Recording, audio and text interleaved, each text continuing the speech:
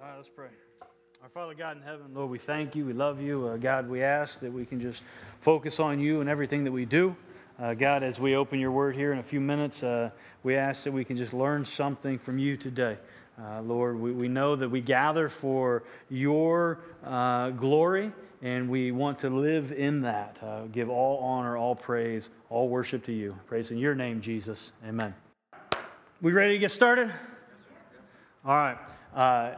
If you have a Bible, open to Acts chapter 9.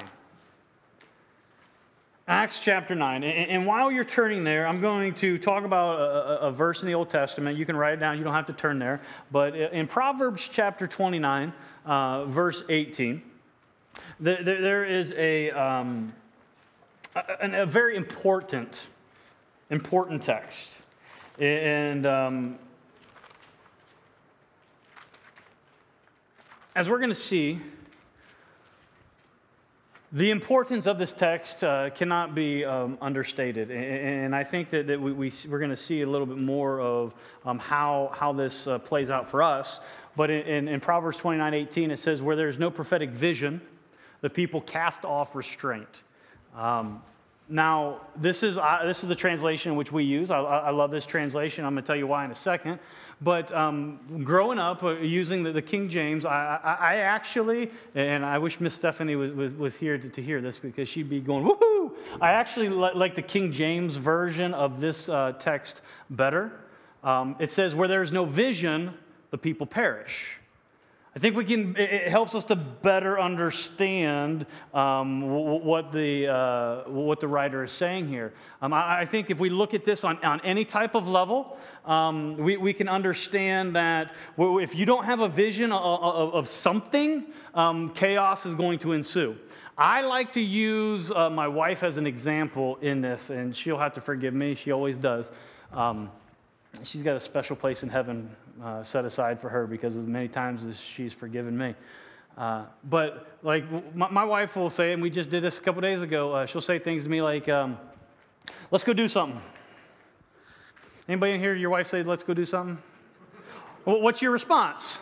What do you want to do? And then what's your response, dear? I don't know. I just want to do something. Right? I mean, any married couple has faced that at one time or another. So, and I like to use that illustration because I think that just causes pandemonium. Because usually what happens is, what do you mean you don't know? What do you want to do? I just don't want to do something. I just don't want to sit around the house all day. Right? I mean, and I agree. And I was, okay, I'm agreeing. Let's go do something. What do you want to do? I don't know. You figure it out. Well, there's no vision there. It's like, I want to go do something, but what that something is, we don't know. I think a lot of times that's what happens when we come to church.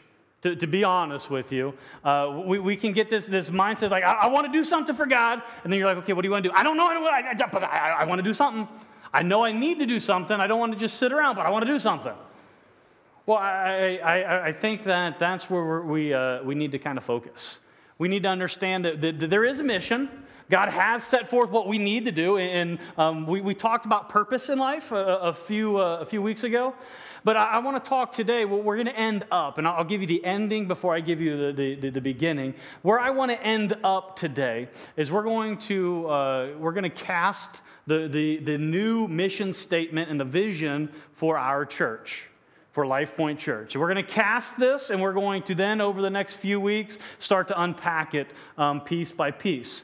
But before we get to all of that, what I want to do is I want to give you an example and give you an encounter and a story in Scripture about a man with a vision or a mission he was on the wrong mission, and then God put him on the right mission, and he has done great things, or he did great things after he was put on the right mission. Because just having a mission alone isn't always a good thing. Because if my wife says, okay, let's go do something, and I say, what do you want to do? Yeah, I don't know. I say, okay, I'm going to take control, and we're going to go do something, and I don't know, I'll use something like, what? Cabela's. Now, see, that's the thing. She would enjoy like that. What would you not like to enjoy doing, Shannon? What would you not like to do? Go to her mother-in-law's house. I'm going to say, we're going to go to your mother-in-law's house. And why not? No, let's go do something else. But here's the deal. I can have a vision. Dad's chuckling. You're not supposed to do that, Dad. Dad, but I can say, okay, this is the mission which we're doing, and it could be the wrong mission, and bad can come out of that mission. Don't get me wrong. I love my mom. I do. Move on. I do. But I think that my point is sometimes our mission isn't always the right mission, isn't the mission that God wants us to be on. Maybe that was a bad illustration example. So be it. What we're going to do is we're going to look at an example today of a man on a mission. And if you need a title for today's message, that's what it's called, Man on a Mission. And this man on the mission is Saul of Tarsus. What we're going to see with Saul of Tarsus is that he was definitely on a mission that he thought that was something that God wanted him to do. He truly thought that the mission that he was on was ordained or set forth by God. But we're going to see that wasn't the case. So if you're there, we're going to look at Acts chapter 9, and we're just going to talk about this. Starting in verse 1. It says, but Saul, so real quick, Saul of Tarsus later becomes the Apostle Paul, who wrote 13 books of the New Testament. So it was a godly man who did some extraordinary things. And the thing that kind of confuses people is some people think like when he was when Jesus was born, like Paul or Saul was born in the manger next to him, and he was ever since childhood he was just this awesome spiritual giant.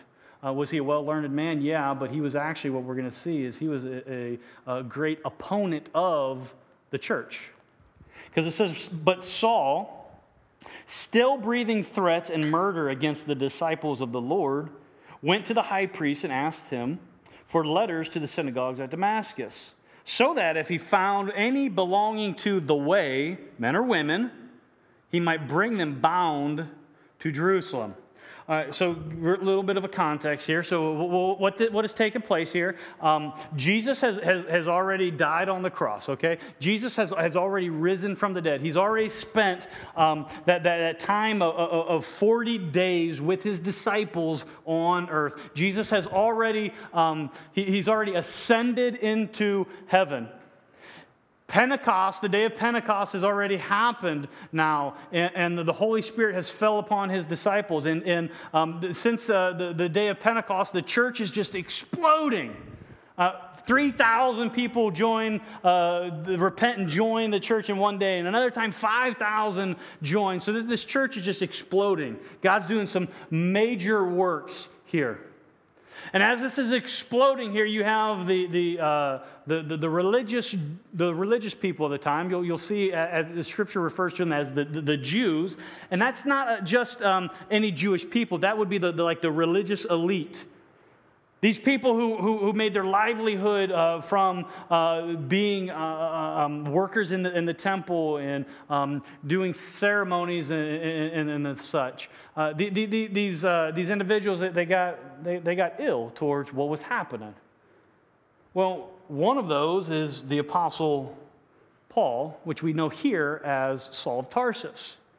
This is a man who was well learned. He knew a lot about what was going on. He knew a lot about the Bible. He actually had parts of the Old Testament memorized.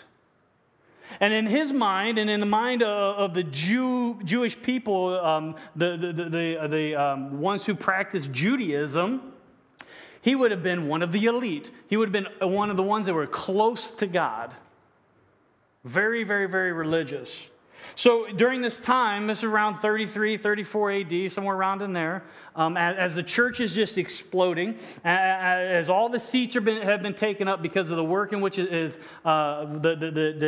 Holy Spirit is doing through the people and how they're proclaiming the gospel, how they're telling other people about who Jesus is. So if we're going to, side note, if we're going to grow as a church, we need to be telling other people who Jesus is. Don't leave that up to the bald guy up here. It's our job as believers in Jesus Christ to tell other people who Jesus is, okay? So they were doing this. They were telling other people who Jesus is, and this church was just exploding. Well, one of the, I'll say officials, he was a deacon in the church of this early church. He was a man by the name of Stephen. He got up to preach. And he was preaching out where everybody can hear him. And it wasn't preaching like I'm preaching here to you today, because he was preaching to people who did not believe in Jesus. He was preaching to crowds. He was kind of thinking like a Billy Graham crusade or something like that. He was preaching to unbelievers, and he was preaching to these religious people. Well, they didn't like what he had to say.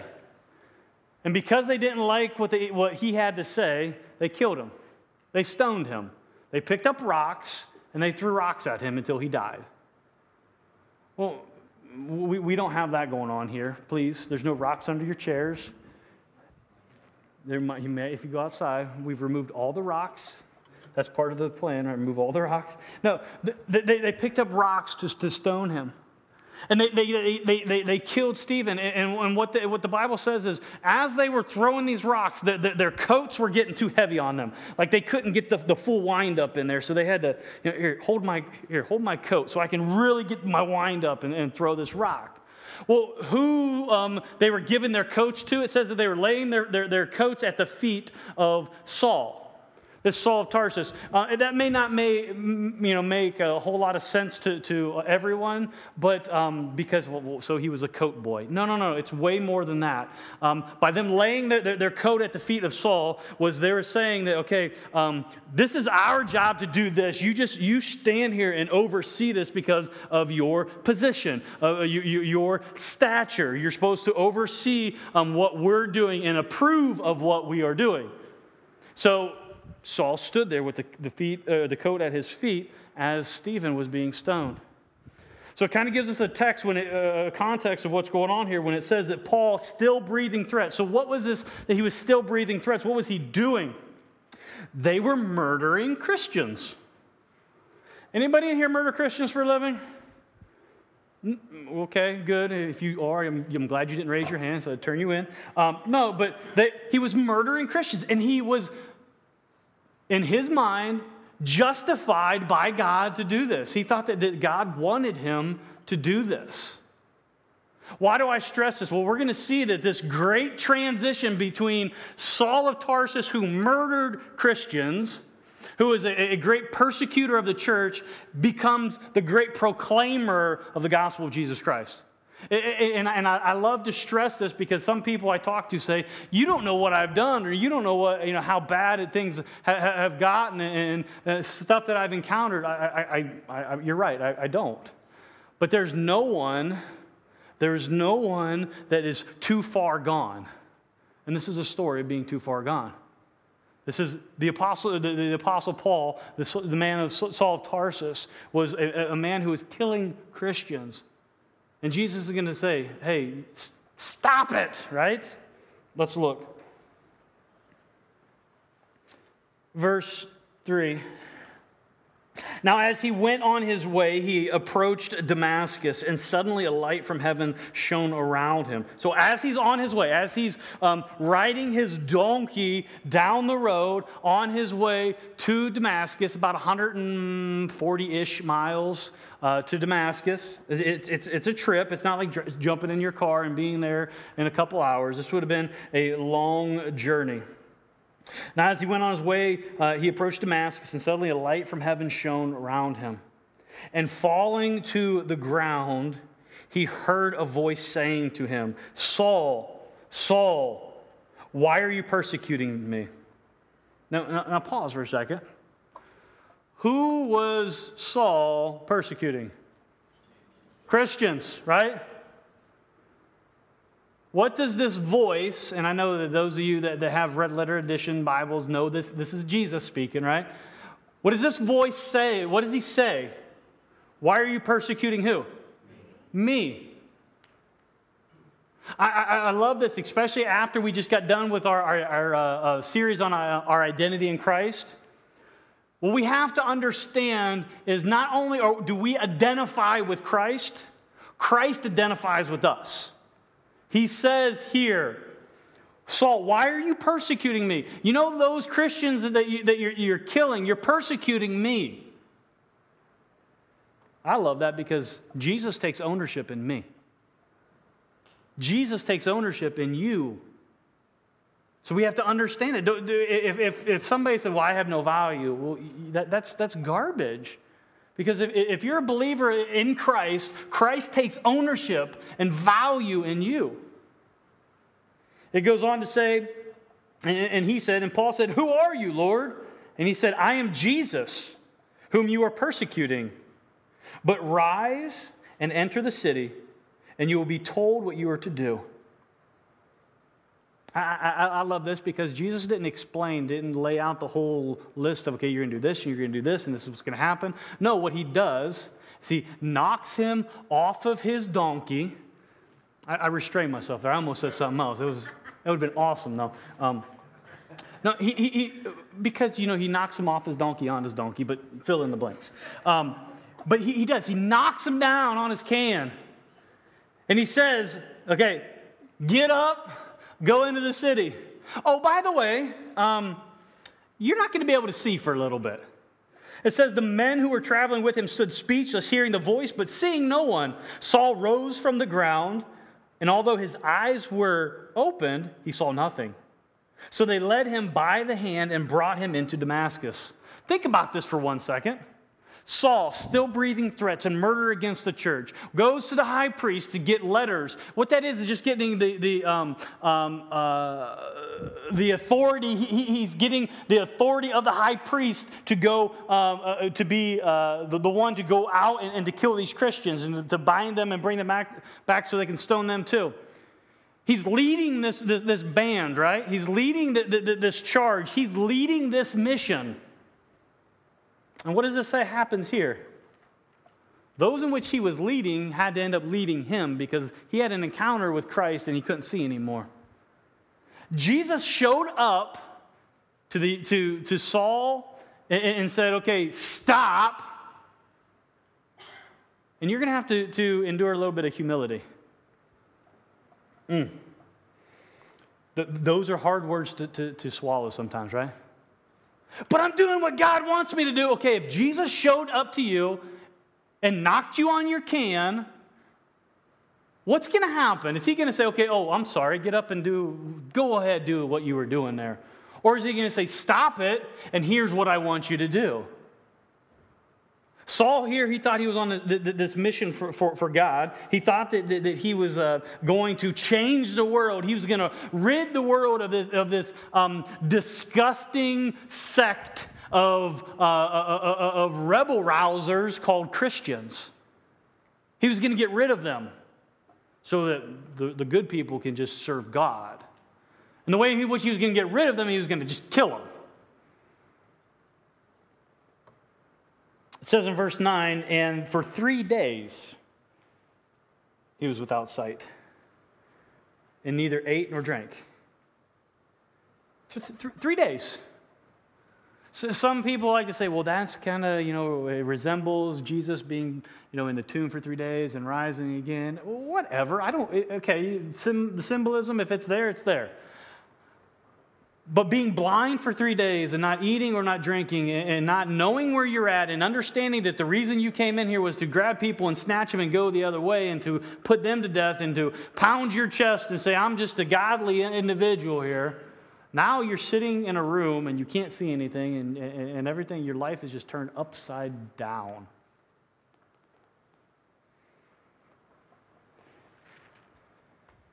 Now enters a man named Ananias. What we know of Ananias is not much. Not much is said of this man outside of this context right here. But I'll say this, and this is like if you're going to take anything away from what we're talking about today, like the big idea, we can get this. God uses his disciples for his mission in his own way at his timing. It'll pop up there. It's up on the screen so you can copy that down. Just think about this. God uses his disciples. If you're here and you're saying, I'm a believer of Jesus Christ, plan on being used by God. But it may not always be in the way in which you think. It may not always be at the time in which you think it should be in. It may not be on the mission which you think you should be on. He uses his disciples for his mission in his own way, at his own timing. And we're going to see that because Ananias here comes on scene. Verse 10, it says, Now there was a disciple at Damascus named Ananias. The Lord said to him in a vision, Ananias, and he said, Here I am, Lord. And the Lord said to him, Rise and go to the street called Straight, and at the house of Judas look for a man of Tarsus named Saul. For behold, he is praying. What else would you do if you were blind and you had that encounter with Jesus, right? That was a little joke, right? Wake up. Are we awake? Yes. All right. I'm glad. And he has seen a vision of a man named Ananias, which is your name, come in and lay his hands on him so that he might regain his sight. So Ananias sees this vision of the Lord, and the Lord says, here's what I want you to do. I want you to go and I want you to lay your hands on this man named Saul, and he's going to regain his sight. Now, he knows that you're coming. But you got to go and do this.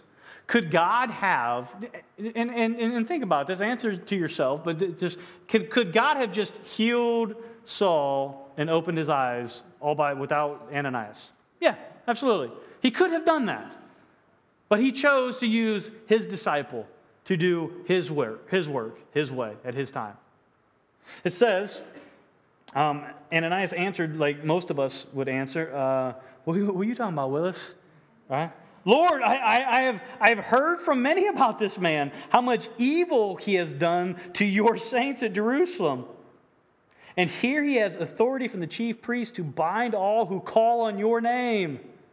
So he says, Are you sure? Were you really want me to do this? He came to kill me. He came to bind like guys and gals like me to take me. You want me to step out to do this? That's going to be a little bit uncomfortable for me. Right? But he says, but the Lord said to him, Go. I would just love to have that conversation. Are you sure you want me to do that? Go. All right, God, I'm on it. Go, for he is a chosen instrument of mine to carry my name before the Gentiles and kings and the children of Israel. For I will show him how much he must suffer for the sake of my name. Can I say a side note over here? I'll get up on this bandwagon just a little bit. This is a soapbox. Watch what we say when we're using God's name, please. Because we do this all the time, and I think most people do it inadvertently, and they say, oh my God. Well, here's the deal. It's the name of Jesus is above every other name. It's God's name. It says right here, for you will carry my name. Everything that's attached to God's name is holy. Don't use it in an unholy way. I'm not railing anybody. I'm not going to point you out. I'm not going to, when you do it in front of me, say, hey, stop doing that. My kids get their mouth washed out with soap, and Shannon's mean about that. No, I don't do that. I will never wash my kid's mouth out with soap. I had it done when I was a kid, and I used to blow bubbles in rebellion. It was awesome. Ask my dad, I did. So until they started using dish soap, and that was bad. I will never use Coast soap to this day because I can still taste it in my teeth. But don't use the Lord's name in vain. It's one of the commandments. Just saying. All right, I'll move on. So Ananias departed and entered the house, and laying his hands on him, he said, Brother Saul, the Lord Jesus, who appeared to you on the road by which you came, has sent me, so that you may regain your sight and be filled with the Holy Spirit. And immediately something like scales fell from his eyes, and he regained his sight. Then he rose and was baptized, and taking food, he was strengthened. So God used Ananias, which we won't hear of Ananias again. There are other names, other men named Ananias, but not this Ananias. We won't hear of him ever again. But if it wasn't for Ananias doing what God told him to do, would we have 13 books of the Bible, of the New Testament? I don't know. All I can say is that Ananias played an important role, even though we only see him for a short amount of time. God uses his disciples, and he uses his disciples to make his mission go forward. The Apostle Paul was on the wrong mission. He was on the mission to persecute the church. He was on the mission that he thought was right. God redirects him and say, no, now you're going to be on my mission. It says, for some days he was with the disciples at Damascus, and immediately he proclaimed Jesus in the synagogues, saying, he is the Son of God. And all who heard him were amazed and said, is not this the man who made havoc in Jerusalem of those who called upon his name? And has he not come here for this purpose, to bring them bound before the chief priests? So they're saying, well, didn't this guy come to kill us? I'm confused now, because now he's saying the same thing we're saying. Is it a trick? No, it's not a trick. He had that encounter with the risen Savior. It said, but Saul increased all the more in strength and confounded the Jews who lived in Damascus by proving that Jesus was the Christ. I wanted to share this with you because I think that it's a lot of times what we see and what we hear and what we do, we kind of we rely on ourselves. What do I think I need to do? What do I want to do? Does God give us ambition? Does God give us desires? Does God give us these things? To some extent, yes. But what we have to do is we have to measure what our mission is up against God's mission.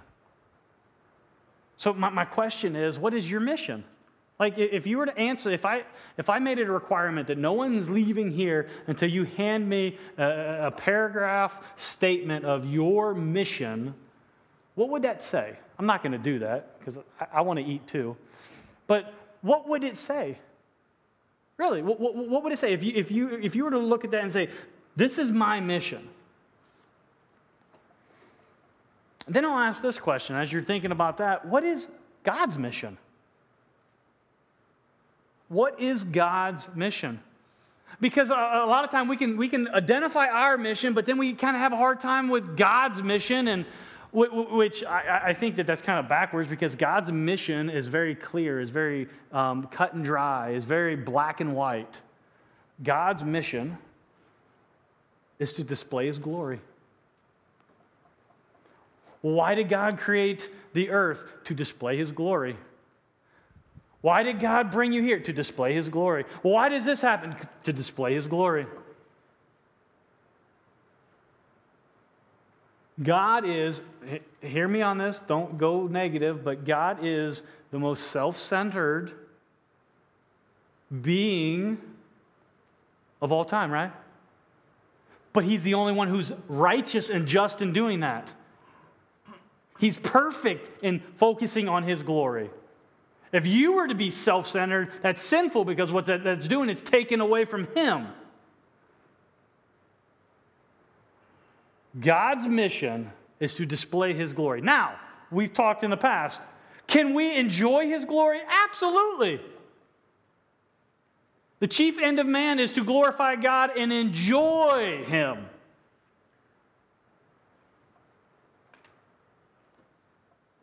Is your mission lining up with God's mission? And here, I don't want anybody to what a wretched man am I. No, it's not. No, I don't want that. What I want is just, maybe you haven't thought about it that way. is what you are doing, and we talked in Sunday school this morning, 1 Corinthians 10:31, everything you do be done to the glory of God. Is everything you're doing glorifying God?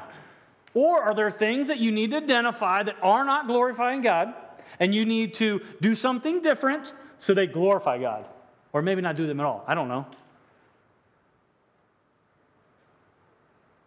God's mission never changes. The person who's supposed to change, the one mission who is to change is ours.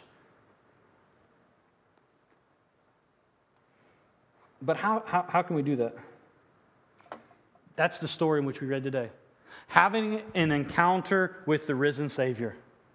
Well, I'm already saved. I've already had it. Okay, I get it. All right. I'm not saying that you're not. But maybe that you've just veered a little bit. And maybe you've got a little bit hard, a little bit desensitized towards sin, or got comfortable, or the other C word, complacent, whatever. Maybe you just need to have that I need that moment. And I pray for you, for me, for us all, that you don't have to be knocked off your donkey, right? Onto your donkey to have God get your attention. Some people, it takes that big 2x4 and wham! All right, you going to listen to me now? Right? But my prayer is that you don't have to hit that. But you still need an encounter with the risen Savior. You need that encounter with the risen Savior, and then you need to say, okay, what do I need to do to line up with Him? Not what does He need to do to line up with me? If I try to make God line up with me, that's manipulation, and that's not going to work. Anybody in here hold the stars in their hand? Nope, your hands aren't big enough. Even Bobby, with his strong grip, can't hold them all in his hand, right?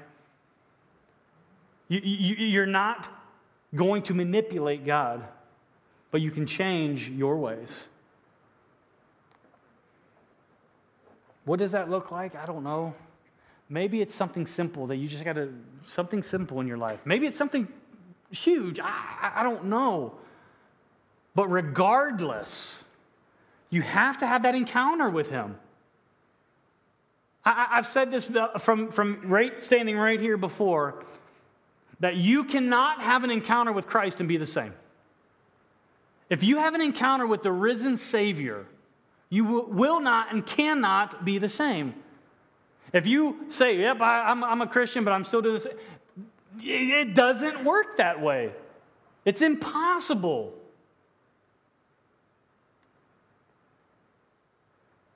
God didn't intend it that way. Now, God doesn't not want to keep you down, press you down. No, you can't do this. You can't have fun. No, God wants you to enjoy Him. He wants you, as you're glorifying Him, to enjoy what He's given you and the blessings that are just pouring over you. But if you're always thinking about me, I, like Wayne says all the time, I problems, right? If you're always saying I, you're not glorifying Him. That's the mission of God. For him to display His glory, and for us to come along and enjoy that and be on mission with Him. So, as I said, and I'm going to close with this, I want to throw this out here, and I understand that we talked on a personal level about your mission with God. But I think that a lot of us have been, and this is not a bad thing, it is what it is. A lot of us have been programmed to kind of like, all right, I want to be on mission, and I want to glorify God, but I need help to do this, and we just need direction, all right? That's where the church comes in. That's where we as a body need to stand up, set our foot down and say, okay, this is what we are going to do as a church. And as we are doing this as a church, this is going to help the body, the individuals of the church. So, what is the mission of Life Point Church? I'm glad you asked. It's always good when it's in my notes. I would suggest, go ahead and throw it up here on the screen. I would suggest you write this down. As you're writing it down, I mean, read over this again and again and again and again and again. We're going to be pulling this apart over the next few weeks. But I think that we have to see the importance in this. I believe that this statement is something that God laid on my heart. My wife can tell you when it happened. I mean, I was wrestling for a long time. You'll see here as we go through it, love, learn, live, lead. Some of you have heard me say that for probably 4 or 5 years now. And it finally has all just come together. And like I said, Shannon can tell you when it happened. I was laying in bed. I'm like, oh, we got to figure this out. And it's just been weighing on me. And all of a sudden, it was like God didn't speak to me audibly. I wish he would. I mean, that would be awesome. Or text message, something. But he just impressed this on me. And I said, all right, we're gonna do this. So the mission statement for our church from this point on is we exist to bring glory to God by making disciples through committing ourselves to loving him passionately, learning about him continually, living for him daily, and leading others to him intentionally. One more time. We exist to bring glory to God by making disciples. And as you can see, this is a long statement, so there's a lot that we can pull apart here. We exist to bring glory to God by making disciples through committing ourselves to loving him passionately, learning about him continually, living for him daily, and leading others to him intentionally. Love, learn, live, lead. Love, learn, live, lead. My desire with this is to help all of us kind of not conform to what we're trying to do. No. My desire is that God is going to continue to transform you into being the disciples he wants you to be being on mission with him, displaying his glory. Because he says the way in which you're going to display my glory is by making disciples. And the way in which disciples are made is by telling others about the good news. So with that, we're going to pray. We're going to sing. We've got another song. We're going to sing a song. But go over this a few times. Be familiar with it. My goal is by the end of these next 6 weeks, you're going to be like, hey, isn't it time for you to go on sabbatical? Like we've heard the same thing over and over and over again. Go, go, go. No. But I want to press this in. Because if we're on mission as a church, like we're all on the same page and we're all going the same direction, look out, because we're going to do a lot of kingdom work. Let's pray. Our Father God in heaven, we love you. We thank you. Father, we ask that as we have went through this story, this truth in your word about being on mission, but making sure that we're on the right mission, on your mission, to proclaim your good news. God, we pray that as we've seen that, and as we've unveiled and established this new statement, this mission statement for us as a church, that God, we can see great things work through what it is that you're doing. God, we're a small, young church, and we want to do big things for you. We want to be faithful in these small things and trust you for the big things. So God, through it all, we ask that you continually comfort us and continually guide us and strengthen us to do your work and be on your mission. We pray this in your name, Jesus. Amen.